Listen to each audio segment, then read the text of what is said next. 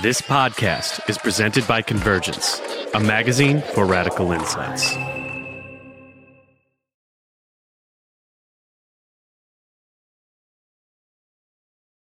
But then in my political work in Rhode Island, I definitely frequently adopt the progressive framework to create a space for left and left liberal collaboration, which is where, as far as we're concerned, getting everything we want to get accomplished in the state, that's where the action is at right now. But another layer of complication to that is then that internally as a group, and I can say this on a podcast because it's not like secret, we want to, inculcate more left-wing political education and political identity that includes sort of this progressive strategic engagement with liberals as part of our strategic framework. So, yeah, I think it is complicated.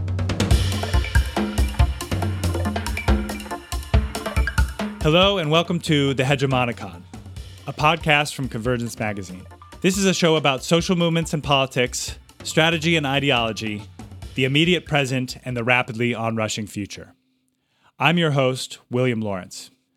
I spent my 20s as a member of grassroots social movements, most prominently as a co-founder and national leader of Sunrise Movement, the youth organization that put the Green New Deal on the political map. Now I'm in my early 30s, trying to make sense of what we've collectively learned in this last decade plus of social movements and heightening social crises. I talk with activists and researchers on the left, exploring the guiding theme of power, what it is, how it's exercised, and how it's distributed.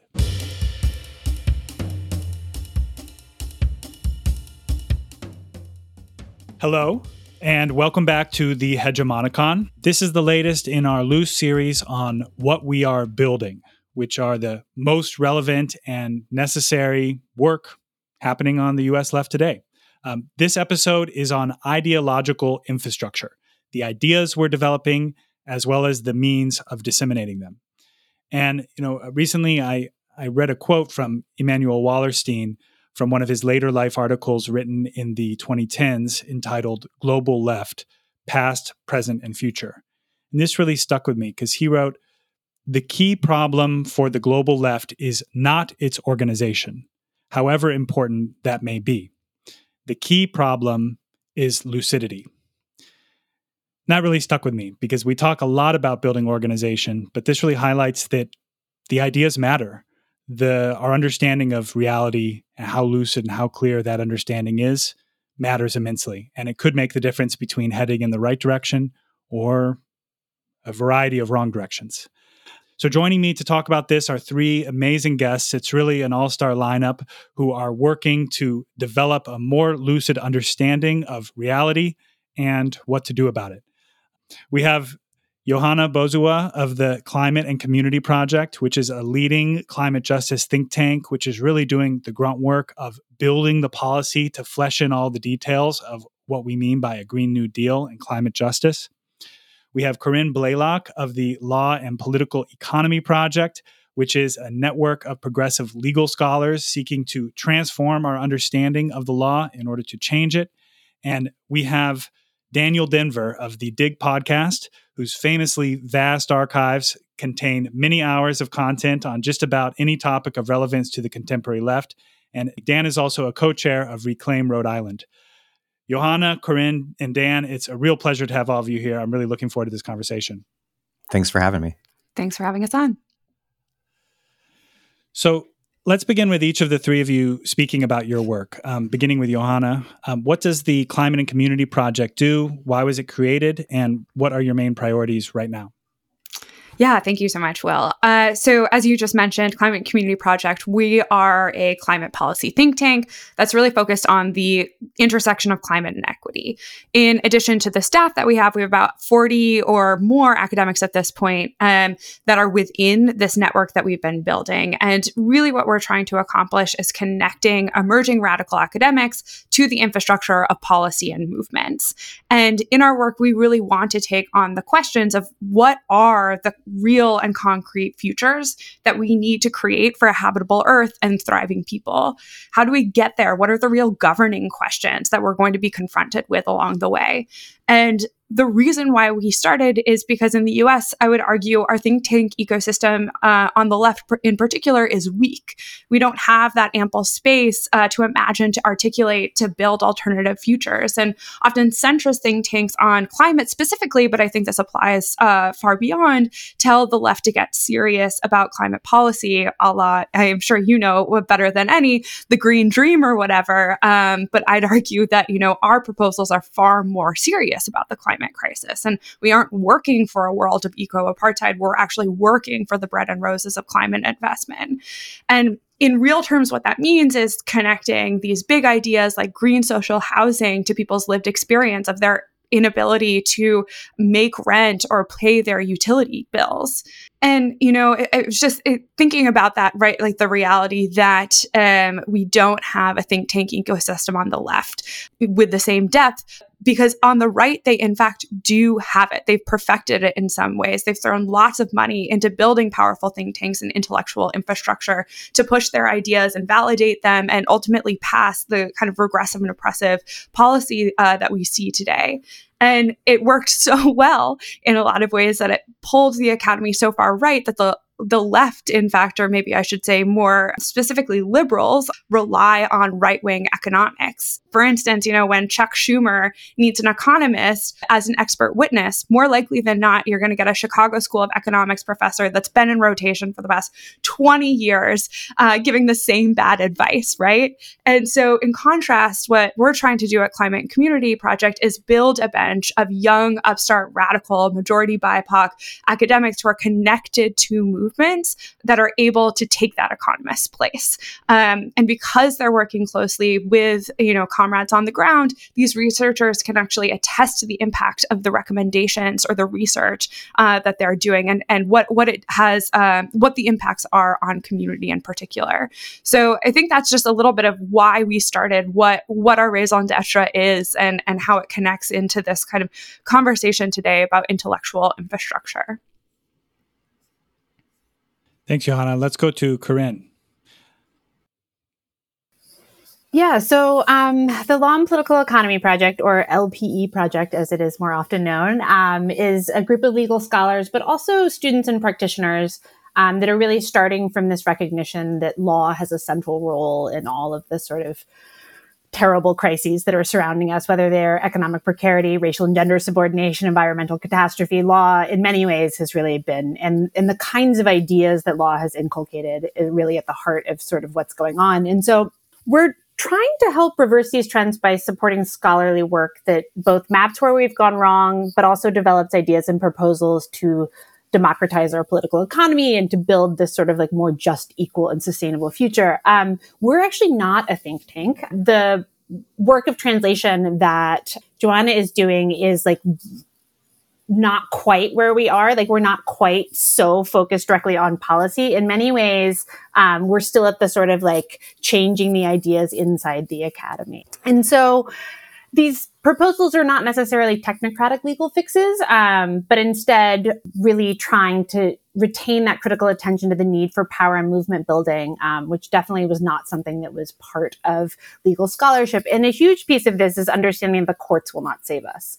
So much of legal scholarship for so long was focused on like making the right legal argument that, might convince the swing justice. And for better or worse, we are no longer in that moment. And so we're really trying to help inculcate like a different kind of theory of change. The idea that like, what does it mean for legal change to happen? But what we as an organization really seek to accomplish, I think in many ways is just about sort of like paradigm change, because the common sense in law schools, as within government and policy, I think has really become this sort of like neoclassical Chicago school inflected sort of like economic approach. And essentially the Olin Foundation decided to throw millions of dollars at the creation of law and economics. And they put positions in all of the fanciest law schools. And starting in the 1980s, it slowly just became, the sort of like, to the point that at this point, I would argue it's sort of the lingua franca of law schools today,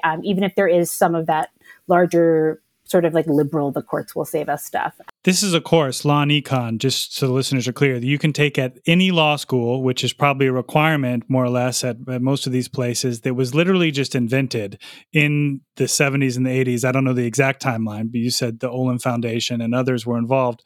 And they rolled it out across all the legal institutions and flew people out to the Caribbean and wherever for island resorts to teach them in law and economics. It's really an incredible story. But the law and political economy as an answer to that, I think is really a brilliant stroke in how you all have framed yourselves. We maybe should leave this out, but they recently, the Law and Economics Institute offered $12,000 a paper to critique law and political economy, which is the sort of moment where we really feel like we've made it. Hell yeah. Keep it in.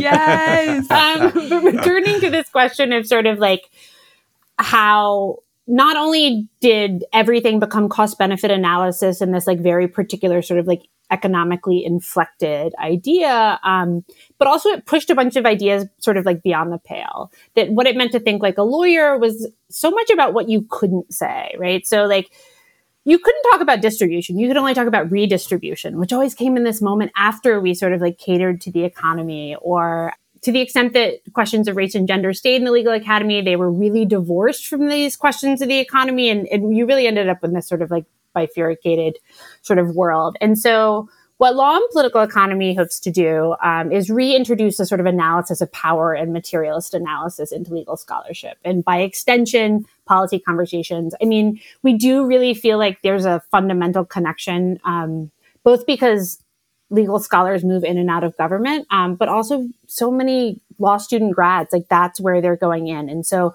we, to some degree, are playing the long game by focusing on students, but we do really think that that's an important site. And so in doing so, we also put forward a different model of understanding how change happens. So law schools, when I went 10 years ago, were very much just really about the idea that if you wanted to change something, impact litigation was the way to do it. And law and political economy instead is trying to think more about things like law and organizing, sort of providing political education for law students and support ways for them to engage in law as a tool for power building. And in doing that, I also think that we're being somewhat responsive in thinking about like how we started. To some degree, it was a demand from the students themselves, right? Like a lot of students go to law school because they care about social justice, and they get there and they're told not to talk about it. And so they really felt like their education was insufficient. And so in many ways, I think it's a group of legal scholars that are trying to help make legal education sufficient to the political moment. Dan, many of our listeners are familiar with the DIG, and you've done so much to educate us on a variety of topics. But I'm curious to hear you take us under the hood a little bit to understand some of your motives and objectives. How did you come to decide that something like the DIG was necessary? And what are you hoping to accomplish with your ever-unfolding, vast series of long-form interviews?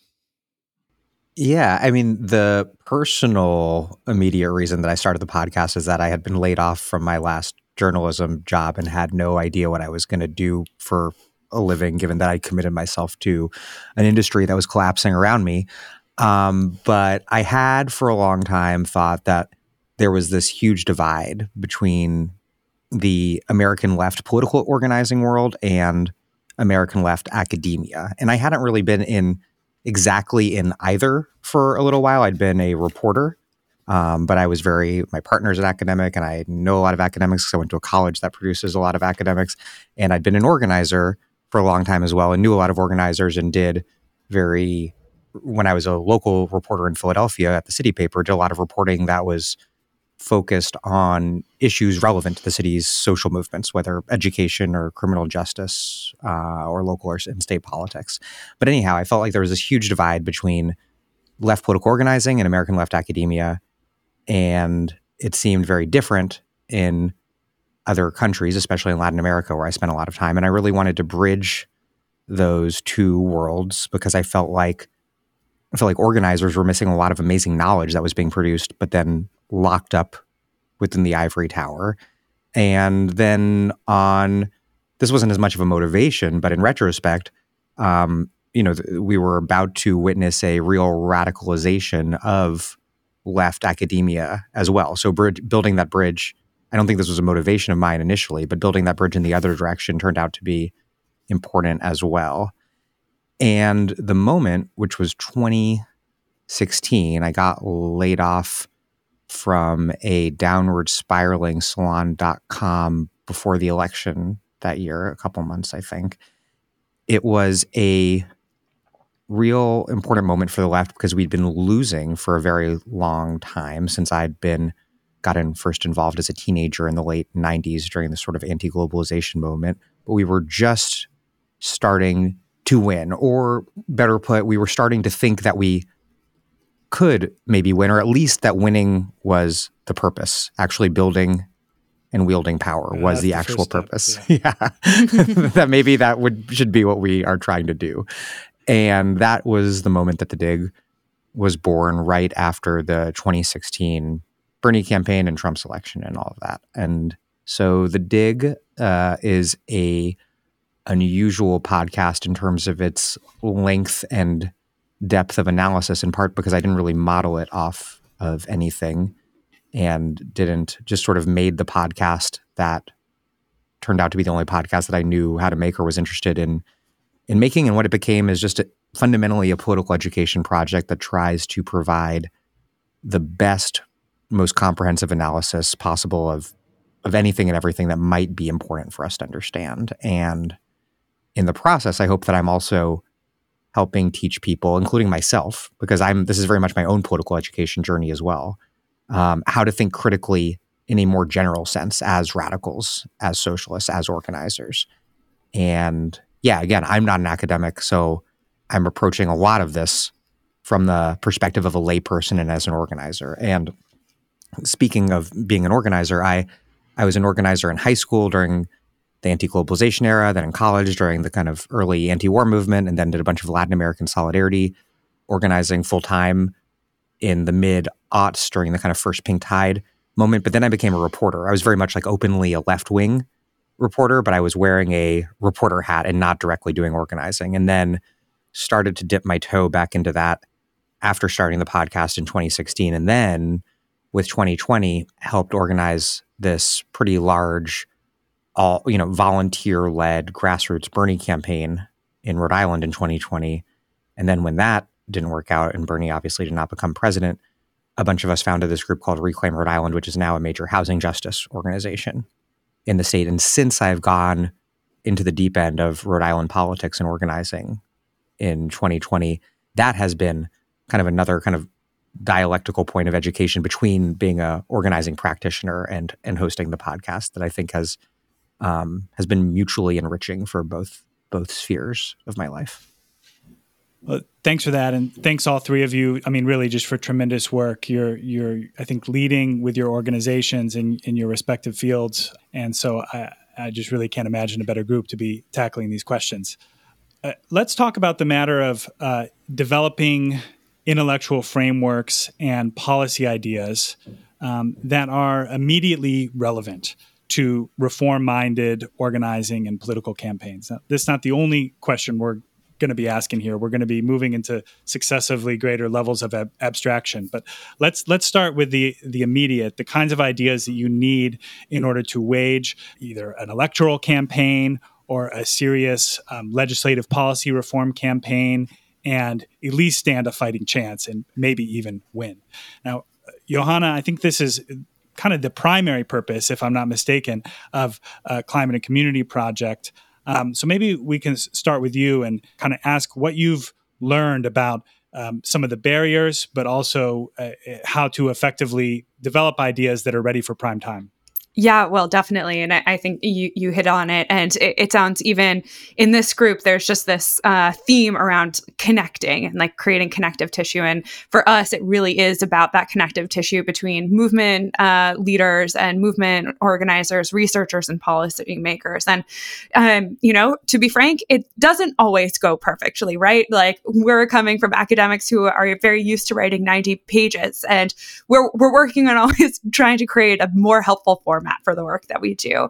And we often have timeline issues, right? Academic semester schedules often don't really mesh with the rhythms of a grassroots movement, which is also definitely not the same as electoral or legislative sessions. And even so, I do think that we have been able to learn in the period of time that we've been operating about what does work. How do we sync these different constituent groups together to build power? Because, we at CCP see ourselves as a project that's built, like hoping to build power on the left, like not just trying to convince people to listen to us because we have smart facts, but we're doing that power building, which means that we have to be in conversation, in relationship with communities on the ground, with policymakers that are going through those electoral cycles. And on community, one thing that we take very seriously is our community review process at Climate and Community Project. In other words, we're trying to ground truth our research and our policy recommendations to the realities that people are experiencing. And, this means actually receiving feedback from groups or people who are directly impacted or working with folks who are directly impacted on the proposals or the research that we're actually putting forward. And in academia, peer review is very much a well-known process. It's there to ensure the highest quality of the research, but we want to take community review just as seriously as peer review, because I think this process of community review has helped us both build relationships with folks, for instance, in the housing justice movement, folks who are on the front lines of mining, and it allows us to actually work to sync up those timelines or those demands effectively so that it actually sits with the campaigns they're working for. And for us, community review is one way of doing this, but beyond that, we're also trying to do outright co-design with policy groups. For instance, we worked with this organization, Taproot Earth, for 2 years on a just platform for a just transition from the Gulf to Appalachia that was built through a series of people's movement assemblies. So a practice that's rooted in kind of U.S. South Black liberation movement. And we, through that, from hearing from frontline folks as to what they wanted in their communities, translated that into policy recommendations and provided the research to justify those demands so that they could use that in their advocacy. A similar one, actually, we worked with DSA, the New York DSA, on the Build Public Renewables Act. Definitely in the early days as they were doing the ideation, we worked with them to develop out a report that actually outlined what the New York Power Authority could do if it was enabled to be a renewables powerhouse, and how to actually embed democracy, embed jobs and labor provisions. And we also did things like economic modeling for them that they were able to then take to policymakers and say, hey, look at what we could actually accomplish. So those are just examples of how we can actually use the power of research, the power of these experts and folks within academia, and actually directly tie them to folks on the ground who are trying to do that campaigning. And I think, this is a little bit to Corinne's piece as well, in terms of kind of like that next generation in some ways of academics that are coming through. We have a junior fellows program that we run. So it's a lot of the research assistants. It's a lot of folks, that are early in their PhD or in their master's that we're helping to ground in a leftist analysis and build relationships with, movement comrades that then those are the folks that are either going to go further in their PhD or going to continue to do this type of research now that they've been exposed to it. Or you might find them that they join the DOE or they join a squad member's office in Congress. But now we have that relationship and we have that grounding. And also that I speak here to kind of institutional power, but I think that those are some of the same folks that are maybe going to start a Green New Deal campaign in their state with a very deep understanding of the issue of the terrain. So I think that it can work in both. It's about like building those relationships and those and those ties so that we can be far more powerful in the work and organizing that we're doing. So it's both kind of that short term, can we get this, build public renewables passed, which in fact we were able to with the incredible power that was built with that coalition, but also that longer term gains that we're talking about in terms of just changing. I think Corinne said the lingua franca that we're all using and changing what relationships are held by folks that are entering into these positions. Something interesting in what you're saying, I hear, is like, this is about learning how to work slow sometimes. And it's also about learning how to work fast at other times. Because sometimes you need the data to convince so-and-so to get over the finish line of a certain campaign to build a majority in a legislature or whatnot. And other times, like in the Taproot Earth example, you need to be willing to engage over 2 years with the People's Movement Assemblies, because that's the social force that's actually going to be, that is willing to carry those particular ideas forward. And none of that is necessarily aligned with the academic time frame. So this is about learning how to move in those flexible sort of ways. Dan, I'm curious if you'd like to add anything on this subject, perhaps speaking from your perspective as a housing justice organizer in Rhode Island. Yeah, I mean, we are really hungry for good policy, at least at the state level, or at least at the level of the super itty bitty bite-sized state of Rhode Island here. And I think the same is true now that we have a left majority city council in Providence with a socialist city council president. We have a lot of potential and power to move interesting legislation here, but all of our legislators and city councilors are part-time. And so they all pretty much have regular day jobs and squeeze in legislating in their free time, and they don't have their own staff to like develop policy or things like that. So there's a big weakness there, but also a huge opportunity for organizers in places like Rhode Island to develop policy into legislation that passes into law. And so we spend a lot of time hunting for good housing policy, and there's just not enough of it out there. We're very thankful for those outfits that do exist. The Center for Public Enterprise, Policy Link.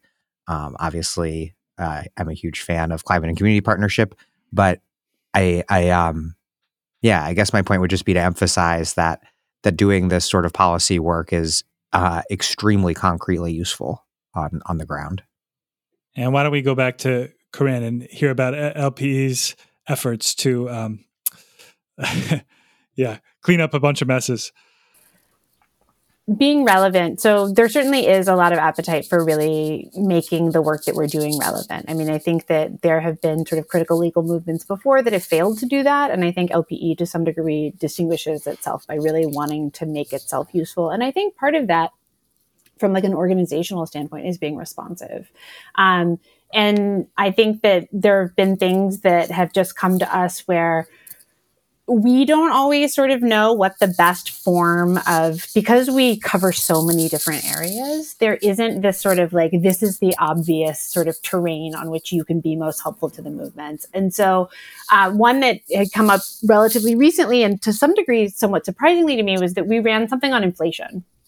And I had somebody reach out from a sort of racial justice and economic justice organization to be like, hey, can you help us translate this stuff? Because they kept coming up against this sort of like argument about inflation is just this sort of like hard stop about sort of like all of the ideas that they were excited about doing. It's like, how are you going to do this without causing too much inflation? And like, that wasn't necessarily their wheelhouse. And so it's about us trying to try to fill in sort of like where it seems like it makes the most sense. And then on the flip side, you have the law professor who just sort of does it from beginning to end for you. I mean, the example I always use is Luke Herron's work on the sort of student debt cancellation. So he comes out of Occupy as a law student, really involved with the debt collective and interested in sort of debt jubilee, but then decides to write a law review article on the sort of like non-radical sort of like intermediary step that's necessary about president's executive power to cancel student debt under the current legal regime, which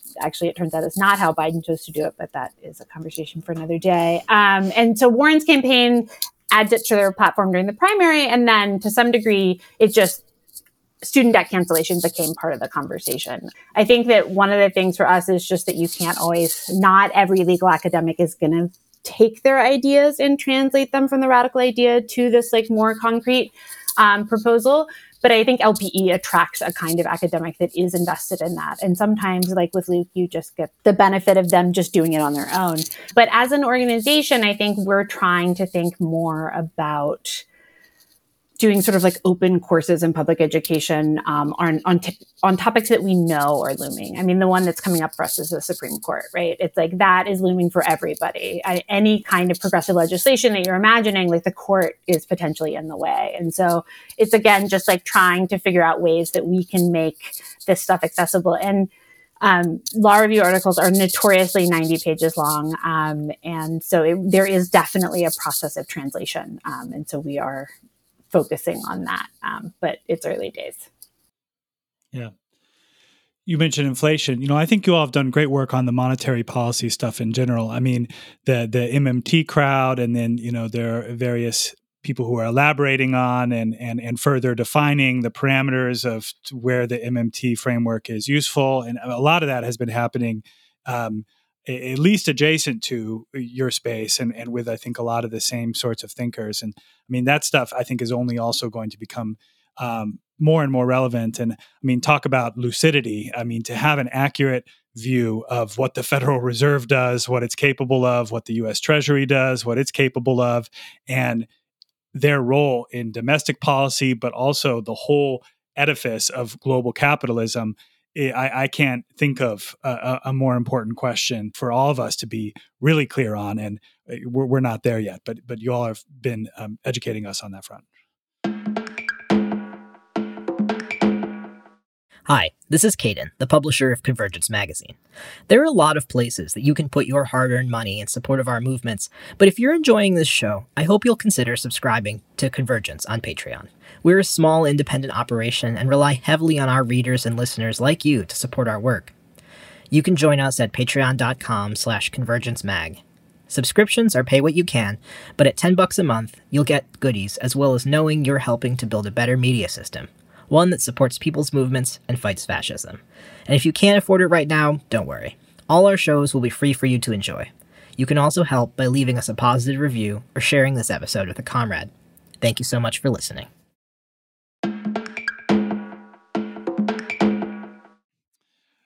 Okay, so this next question is for all three of you, and I think it's about the sort of choices you need to make in order to, frankly, market ideas in the kind of online landscape in which we live and find an audience amid infinite possible audiences, never seemingly exactly the one you want, about how to cast an audience and cultivate the conversation that one wants to cultivate about these ideas that matter so much. So I think that all of us here would identify as leftists, and we often identify as such. And yet also some of us, maybe all of us, at times do work that we describe as quote unquote progressive. And, I've found progressive to be a practical label that allows, in my view, leftists and liberals to do work and be in conversation together, to be in coalition together under the same banner of identification when necessary. And this can be really tactically useful to be a progressive as a leftist, but it can also lead to confusion. Meanwhile, within the self-proclaimed left, there are those who hold that it's very, very important to specifically identify as a socialist, and then others who resist being pinned down in that way. And then there are a growing number of intellectuals for whom it is very important to identify as a Marxist specifically. And if you don't adopt that label, it might be tough to enter their circle of discourse. So I'm curious to hear your thoughts on this question. When you're doing your intellectual work, who are you doing it for? That's one question. Who is your desired audience? Is your audience the left and you unabashedly just signal it to the left? Or maybe you're trying to smuggle leftist ideas into liberal minds under the banner of progressivism. Or maybe it varies by circumstances and whatever strategy you're pursuing, whatever program area you're operating in. What choices do you make about how to brand your ideas in order to reach your desired audiences and have a desired conversation. Let's start with Dan, and then we'll go to Corinne and Johanna. Yeah, that's a really interesting question. I would say that in my intellectual work, i.e. the podcast, my political education work, The Dig, it's, pretty explicitly left socialist, Marxist coded, but fairly friendly to liberals who are left curious because I am relatively reasonable and nice. And,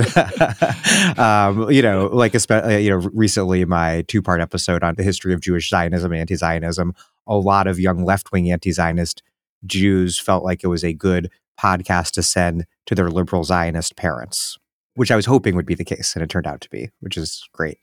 But then in my political work in Rhode Island, I definitely frequently adopt the progressive framework to do just what you said, Will, which is to create a space for left and left liberal collaboration, which is where, as far as we're concerned, getting everything we want to get accomplished in the state, that's where the action is at right now.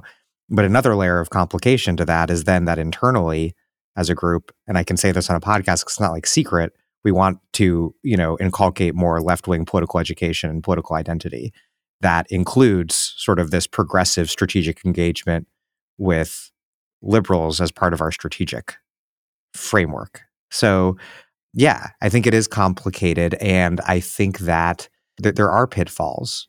I don't regret. I think this progressive framework is certainly necessary for organizing, at least in the Rhode Island context that I've experienced it, but there certainly are pitfalls where it becomes such an all-encompassing term that it becomes very confusing what it means, and it allows for people who are not from the left, as I understand it, to attempt to define progressive in a way that's actually hostile to left politics. And I think we've seen that in Rhode Island a number of times, and I think we've seen it on a national level probably a number of times, i.e. I'm Hillary Clinton, I'm a progressive who gets things done. I'm John Fetterman. I'm a progressive to get elected, and now I'm actually jumping off the progressive train in the opposite direction. Corinne, how do you all navigate with this? I know that these labels are probably incredibly charged in the legal academy in certain quarters. They certainly are. I mean, I will say that we don't actually identify ourselves, I think, as either progressive or leftist explicitly ever, I think is a decision. But when you think about like the legal academy and to some degree the policy space, there is leftism is something that like they're not really prepared to handle. I mean, I think because so much of the work that we do is focused on changing the conversation within law schools and within legal scholarship, oftentimes there is a way in which like we sort of have to meet them where they are as far as, and sometimes it's hard for me because before going to law school, I was in a Marxist theory PhD. And so I really it's still easy to get my back up by the sort of you're not a good leftist, you're not a good Marxist. But I also fully understand that we want to hold power and we are really fighting for that. And if one of the places we're going to try to do that is within these sort of legal conversations that we can't come in the door that way. And so we rarely unabashedly signal to the left camp. But I think also we oftentimes frame it more coalitionally, right? So sort of lefts and progressive, right? As opposed to sort of a list where you can imagine yourself anywhere in the continuum you might fall, as opposed to really trying to. That said, I mean, I do think the decision to call ourselves Law and Political Economy was strategic. I mean, I think that it does allow us to enter into conversations where if we had named ourselves the way that critical legal studies had, that we wouldn't have entrance into some of these kinds of conversations. And so I do really that piece of your question really resonates because I do think we are trying to get in these much more radical ideas. And certainly there are self-identified individual scholars who really are just sort of owning their leftism within the legal academy, but they sadly are pretty few and far between. Thanks. It was the name, I'll just say it again, is very elegant. To open up the door to analysis of political economy, to answer to law and econ, it's but to sound also, none of those words individually are objectionable and are going to result in you, kind of getting run out of the room. But it's very clear what you intend to accomplish to the audience who are the people you're trying to reach. So it really is a masterstroke. Thank you. Yeah, it's funny actually. We get confused sometimes because political economy was a phrase that sort of like particularly the Virginia schools of sort of public choice held onto, and so people sometimes But I think there's something nice about that. Like within Yale's website, I mean, law and political economy is listed under an area of study of law and economics, which I think is fantastic because that's like, we're getting behind the curtain in a way. Very interesting. Let's go to Johanna. Yeah, I mean, I think I resonate a lot with what Corinne and Dan have said. I am a leftist. I am a Marxist. And I would say in some ways, Climate Community Project is far more unabashed about that in comparison to other think tanks in this realm. But to, in some ways, quote my colleague Danielle Cohen, sometimes we can be a Gemini organization where we have two different faces that we're bringing into spaces because we are trying to bring a socialist and leftist orientation into climate work. And also when we're talking to some of our more liberal friends, we are positioning what we think as maybe not so radical, but they think as radical as actually basically the baseline of what we have to do at this point in order to avert like the worst impacts of the climate crisis. But I think, I've been thinking a lot about when you, this question in terms of coalitions. And Will, you said this very neatly at the beginning, like sometimes you need that identifier of progressive in order to be taken seriously and to be a part of a big tent. But when we're building that big tent strategy, I think we have to be really concerned with how strong the left is, because that's the only way that we're actually going to ensure that we're not on the cutting room floor. You can get lost in progressivism if it just becomes progressive. It can become liberalism. Exactly. And, to speak to kind of like the wins of the climate movement as of late, right? Like we just had this big Inflation Reduction Act that was passed. And we did find that we got a massive bill and it has a lot of climate investments. But if you're talking to some of the grassroots organizers, they feel absolutely sold out by that bill because it didn't make those investments, because it was still investing in things like direct air capture and carbon capture and sequestration. And, there's lots to get into in terms of that. But I think what it speaks to is like we as the left haven't built a strong enough base ourselves to be able to say that we will not be sacrificed. Our issues are not going to be sacrificed, because right now what we've seen is that sometimes we are the thing that is left behind. And if we are going to enter into unlikely alliances, for instance, in order to win, because we want to win, but we haven't done that work, I think that puts us in a very meager and bad position for the governing. And I think, I just talked about the Inflation Reduction Act, but I think we could say the same about, the progressivism that Biden had when he went into office, and now where we find him 3 to 4 years later. Yeah. So let's move now out of I guess, talking about our organizations particularly, or your fields, and we're going to move into a series of questions that are more surveying the ideological landscape in a broader sense. And, I said this before we recorded, but obviously we're just 4 people. These are, you ask different people these questions, we'd get different answers. This is not the final word on the most significant ideological debates facing the U.S. left in 2024. It's just one conversation among many. So let's try to let it flow. And I do invite hot takes if you've got them. So first question is what gives you encouragement when you look at the ideological landscape on the U.S. left today? The substance of the ideas themselves, as well as, you could speak to the means of developing and disseminating. And then conversely, what do you find lacking? What are we really struggling with at this moment in time?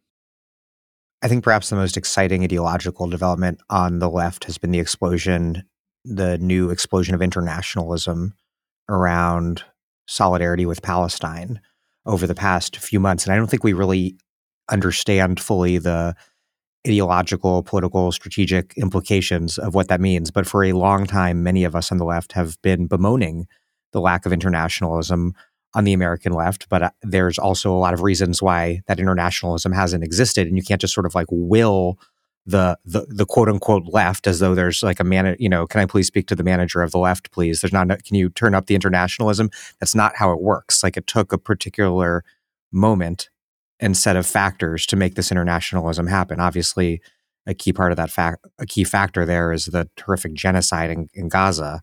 But I think this newfound internationalism, something we haven't really seen in the U.S. since the more third worldist moments that had their last big expression, I think, probably in the Central America solidarity movement of the 1980s. I think that is sort of a point of no return, in the sense that things will be different forever in ways that we don't fully understand yet. And everything that we've done before without fully incorporating an internationalist or anti-imperialist or whatever you want to call it perspective will now have to incorporate that. And not because someone cranky on the internet about the left not being internationalist said so, but because now substantively on a popular level, leftist Americans are internationalists. And I don't know what that means. What in terms of its implications. More millennials and Gen Zers are leftists and they're internationalists. And it's because of what we've seen and what we've experienced. And there is no going back from that. Yeah. And then in terms of what shortcomings, I mean, at the top of the interview, Will, I think you sort of counterposed organization and ideology in the quote you had. But I would say ideologically that we're still sort of lacking an appropriate theory of how to organize ourselves and build power. And I'm not saying I have some answer, like, oh, if you only listen to me, we'd have it. I think we need to have more interesting. I actually think there's not enough intellectual production and discussion and education around organization and power building and strategy.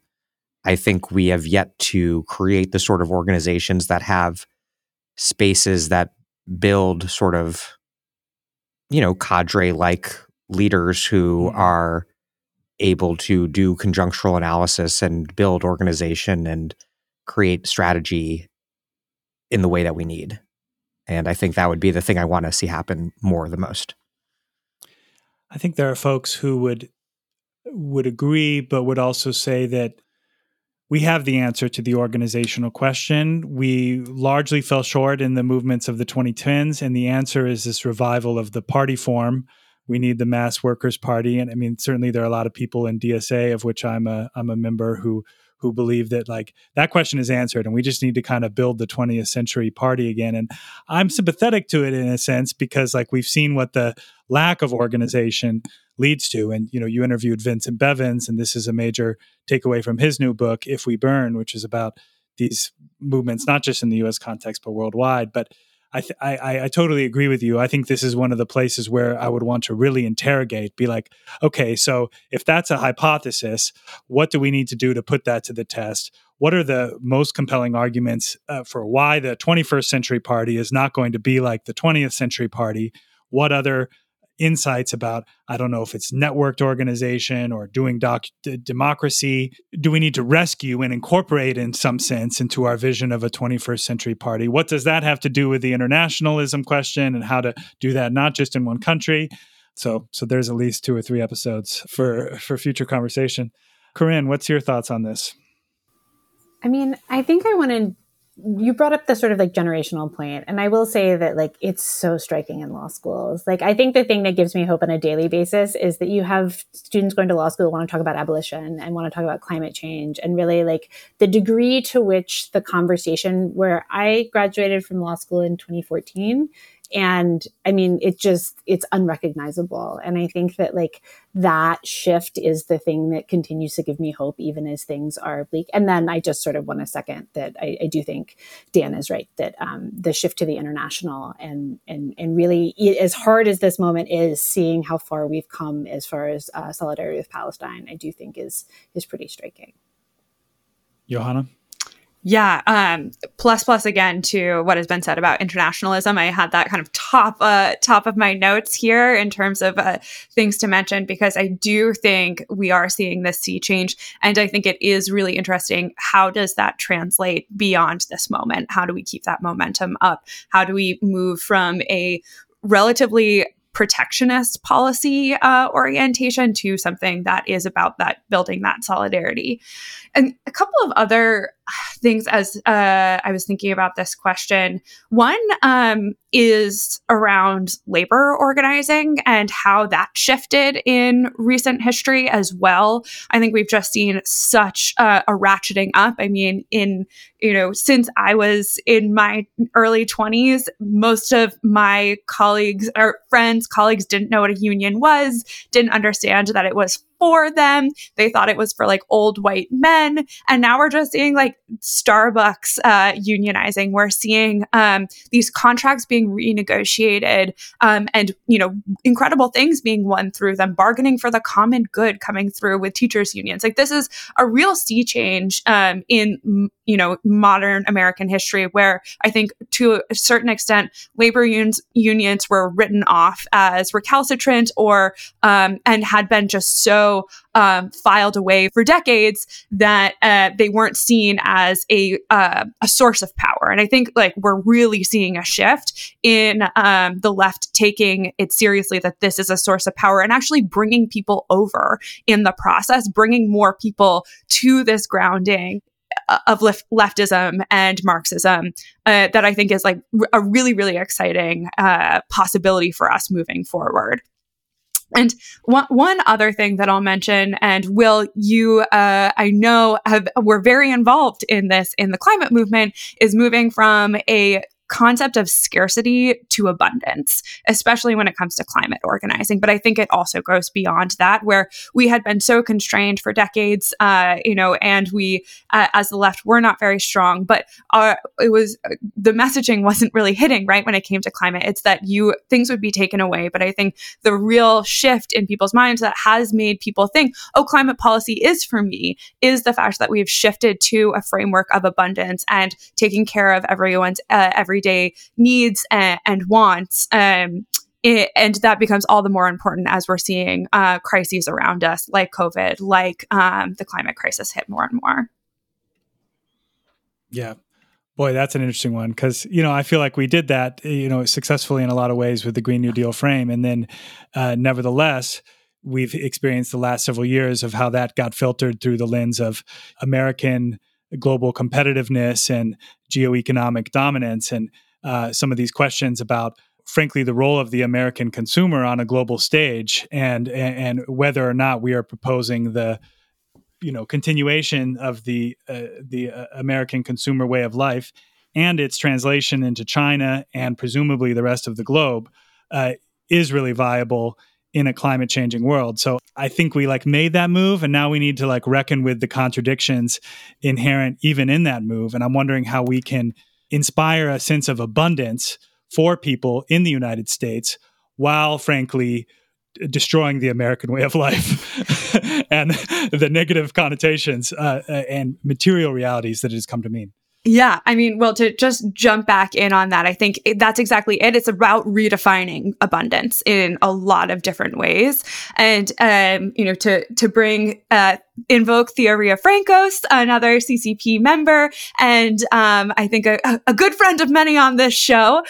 She has done just an incredible job about, as we're talking about abundance, as we're talking about this transition, thinking about the ramifications of transition. So a lot of her work is looking at the impacts on the front lines of mining for things like lithium and these transition minerals that are necessary to power those ever bigger electric vehicles, to power the solar, right? So, but what we've been working on within Climate and Community Project is saying, well, actually, there is a way for us to visualize the future, identify the world we want to live in, and then go back from there to where we are now and actually do the planning that's necessary to accomplish those goals. And now also, when you're talking about the next generation, I think there's also this shift in mindset from become the great American lifestyle that they, rightfully or like they have not gotten, to actually seeing that like they love buses, they want to be on buses, they want to be on public transit. Like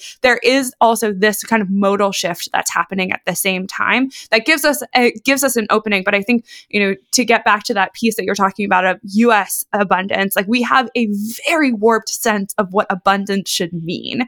And so how do we as the on the left actually redefine what abundance is? And it's degrowth with this kind of framing of like, we can actually plan and manage the resources that we have so that people can live full and vital lives. We have the form of abundance where, we have more abundant everything than anyone else in the world. And yet we work longer, spend more time in our cars, live shorter, die sooner, kill ourselves more often. So I think there's definitely an appetite for an alternative. Could I ask Go ahead, Dan. Oh, I wanted to ask the two eco-socialists a question on this, which is the GND, the concept of the Green New Deal, obviously did like a ton of political, discursive, ideological work in the latter half of the last decade. Where do you think it is now in terms of its utility in being able to build the coalitions necessary and ideologically construct exactly what you're talking about, which is this kind of low carbon, leisure and abundance vision that needs to be articulated if we're going to achieve a just transition? To what degree does Green New Deal hold that all together? Well, I can say I think I think the move so one thing that's happened in the last several years in the climate movement is that after the initial upsurge of the Green New Deal push, which then was filtered into the Build Back Better negotiations and ultimately the IRA, it was pretty clear, even dating back to like 2019, that in 2020, that there was going to be another upsurge of movement on the supply side to say no to fossil fuels. Because the Green New Deal was really about learning how to say yes to things. And some of the no, we were quiet about the no for a period of time. And that was a political choice, and it came with contradictions. And it was clear that you weren't going to hold back the reality that we need to keep it in the ground. And so now, this, I forget if it was at some point last year in 2023, there was, now the latest biggest climate march in New York City was saying, keep it in the ground. It was a march against fossil fuels, and it was the largest ever such event. And so I think that, again, there's kind of like a dialectic relationship to the yes and to the no. And so there was this recuperation of the no after we learned the yes and discovered the contradictions of that has been very necessary, and I think was actually entirely predictable for those of us who were working on that through the heights of the Green New Deal years. And I'll say now, I think that there's a lot of juice in the orange yet of the Green New Deal. And I attended and spoke at a Green New Deal rally hosted by the Green New Deal Network in Dearborn, Michigan, with Rashida Tlaib was there. Abdullah Hammoud, who's the Arab American mayor of Dearborn, was there, and he's a progressive guy. We were at the UAW Union Hall, and their officials were speaking there. And we're in this period of being in a Democratic trifecta government here in Michigan, which is letting us down in a lot of ways and is falling short of what we all know is necessary. And there was power in that room, labor, young people, environmental justice. And we were saying no, we were saying yes, we were talking about power. So that gave me a lot of inspiration and made me feel like, it's very different in every state of the country, I'm sure.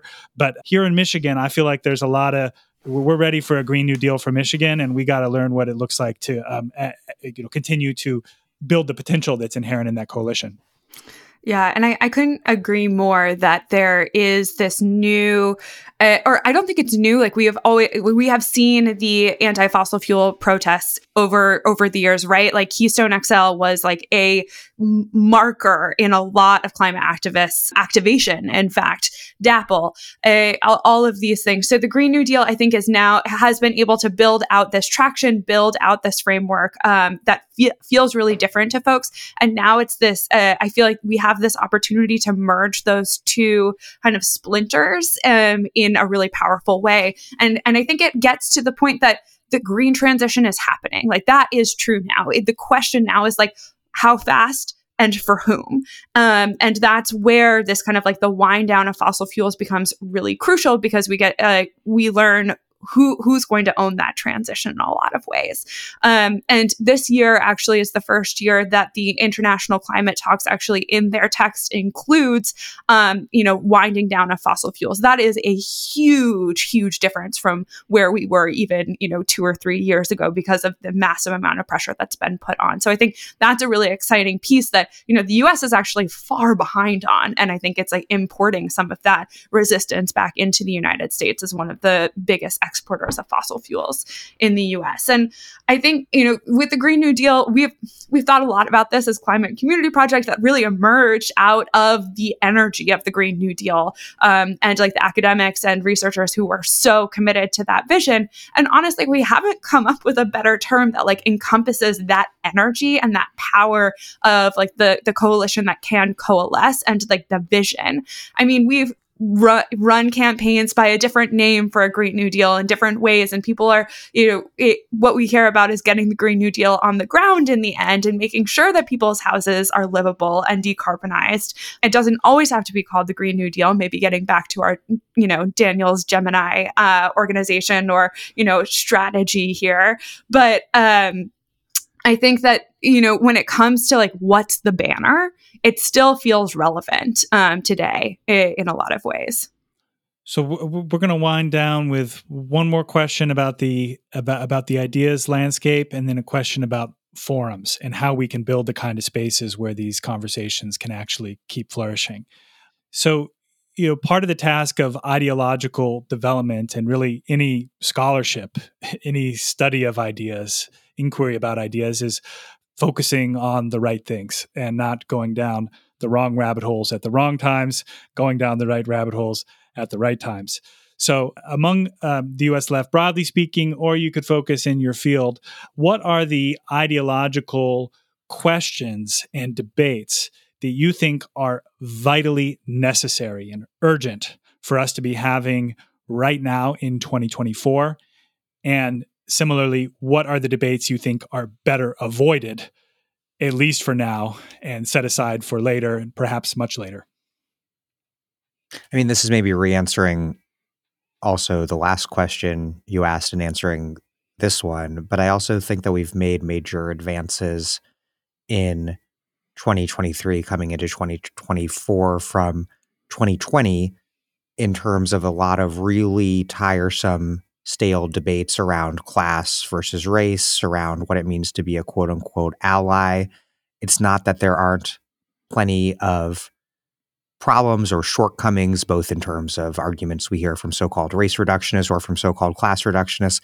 It's not that we don't still hear tired ally, sort of like hyper deference, white guilt politics articulated. We still do, but it's way less pervasive than it used to be. I think it might just be the monumentality of the and monstrosity of the genocide going on in Gaza that it makes it clear that what's required is not sort of like a ton of discursive performance, but just like concrete solidarity, and which means doing what is possible to achieve the urgent task of ending the genocide. And I think that sort of strategic, unsentimental clear-headedness is hopefully the kind of way we approach power building and left politics in the future. That's going to help with the left being able to stand on business without having to take certain shit from liberals, which goes back to something we were talking about earlier as well. Like, there was a ceasefire protest at the Mother Emanuel AME Church just this week. And of course, there was the usual sort of even though there were Black people participating in the protest. The CNN reporter literally said, though, tweeted that the protesters were all white. It was, even though like literally a video right there with a Black woman. So we'll expect the retraction. Just kidding. But that just doesn't have any juice in it anymore. It's like you're chanting 4 more years in the church and that's sacred, but to say that we should stop the war is profane. I mean, so I'm glad that we're moving to a place where that sort of stuff doesn't stick. Johanna, Corinne?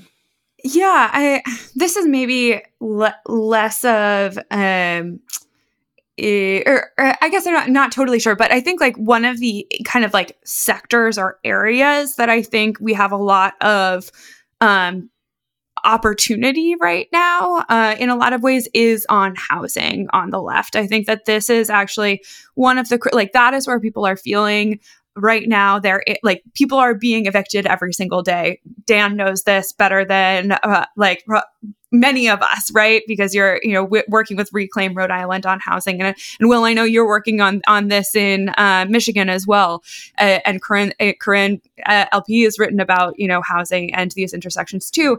And I think that tenants unions, the power of tenant organizing, really leveled up in a substantial way during COVID, because it was this moment in which we had to fight, collectivize.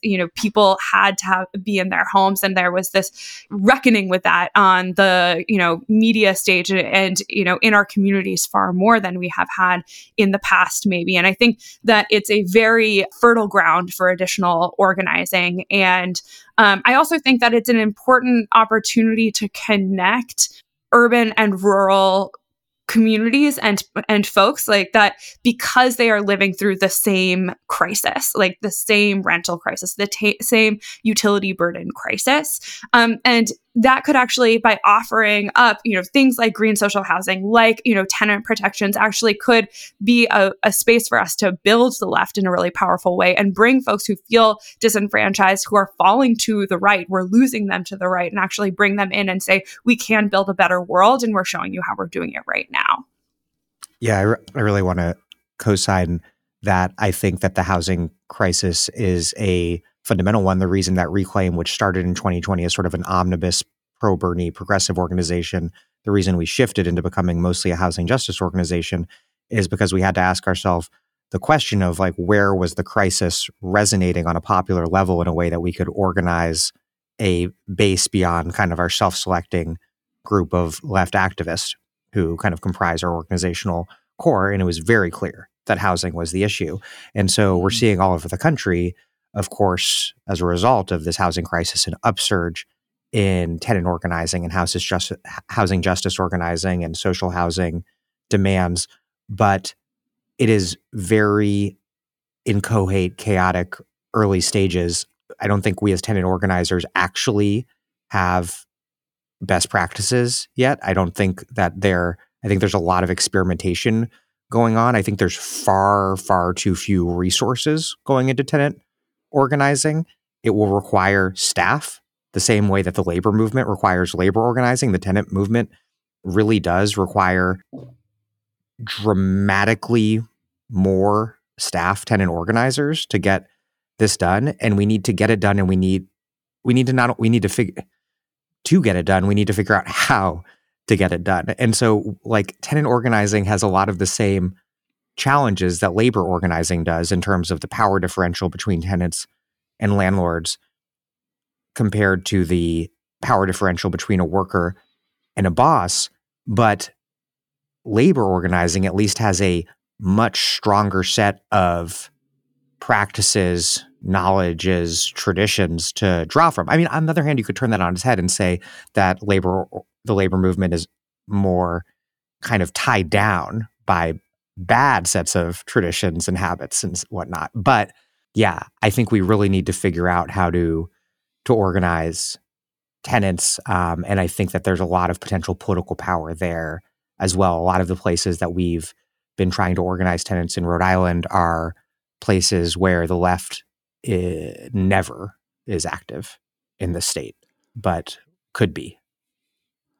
One of the critical questions there is yes, more staff tenant organizers in order to be able to form more powerful tenant unions.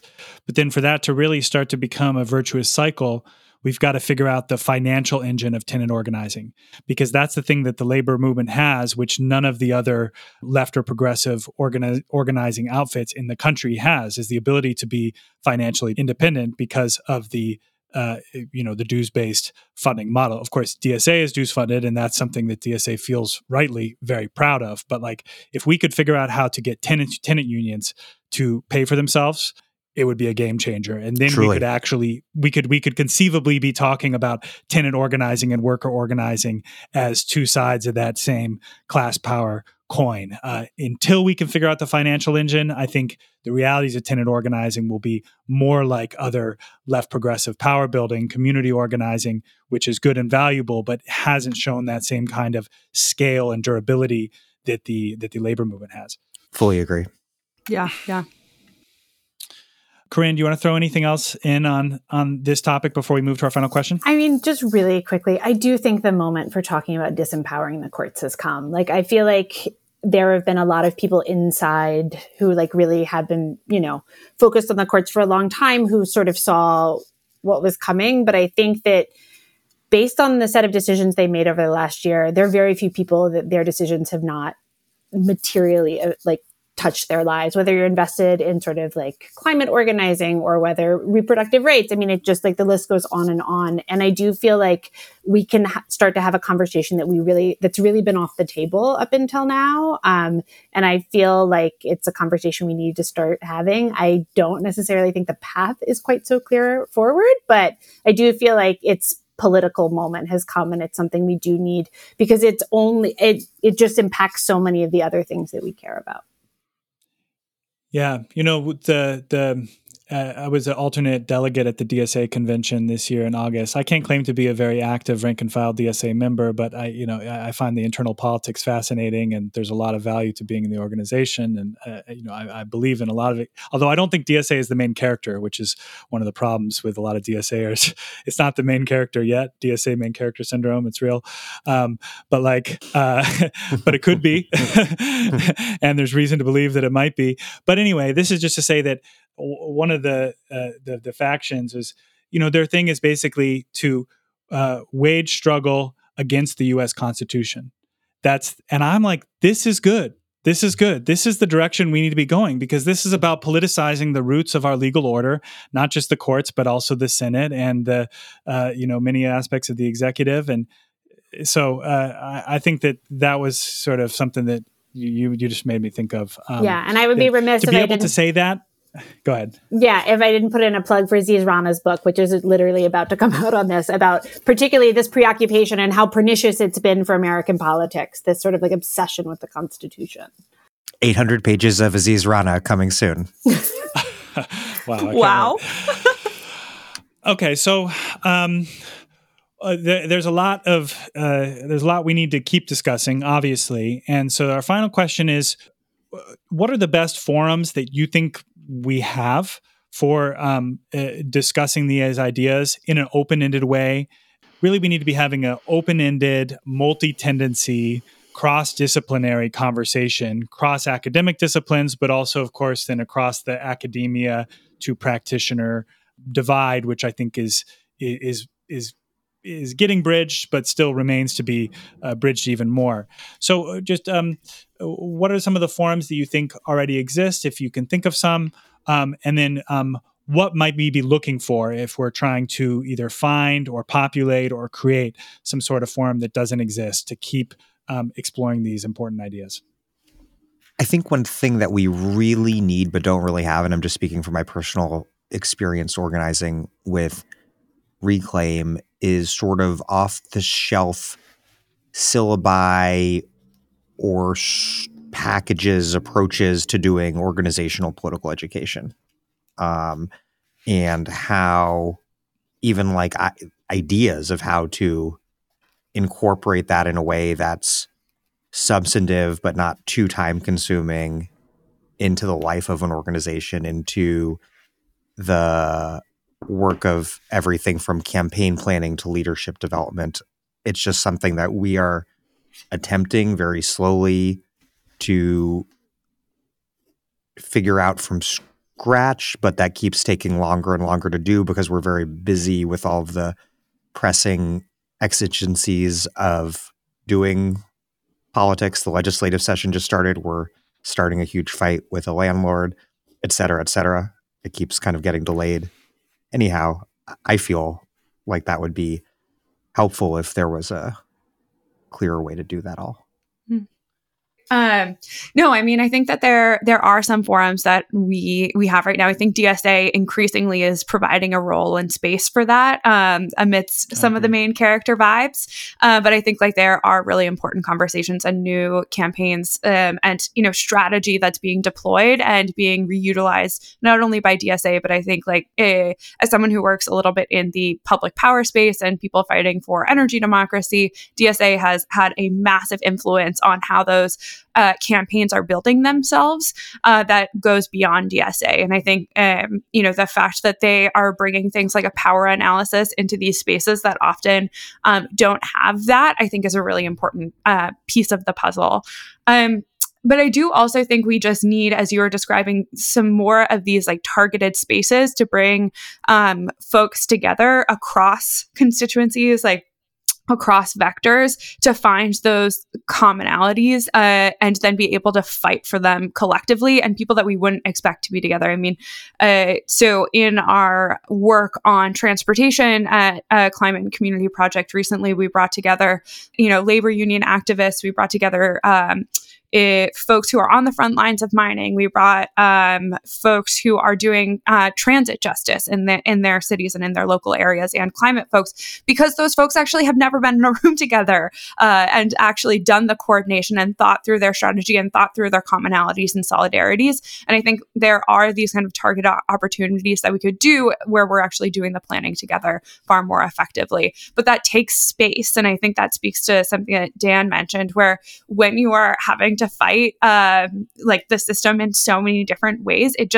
it disallows for that type of like spaciousness. And I think a question that I'm always left with is like, how do we build the spaciousness into our organizing that we can actually do that type of long-term planning together, how we can bring organizers in, academics who may have more of that space back into this. And so I think that's something that I'm still kind of always trying to find in the rat race, even of organizing. How do we bring in space again?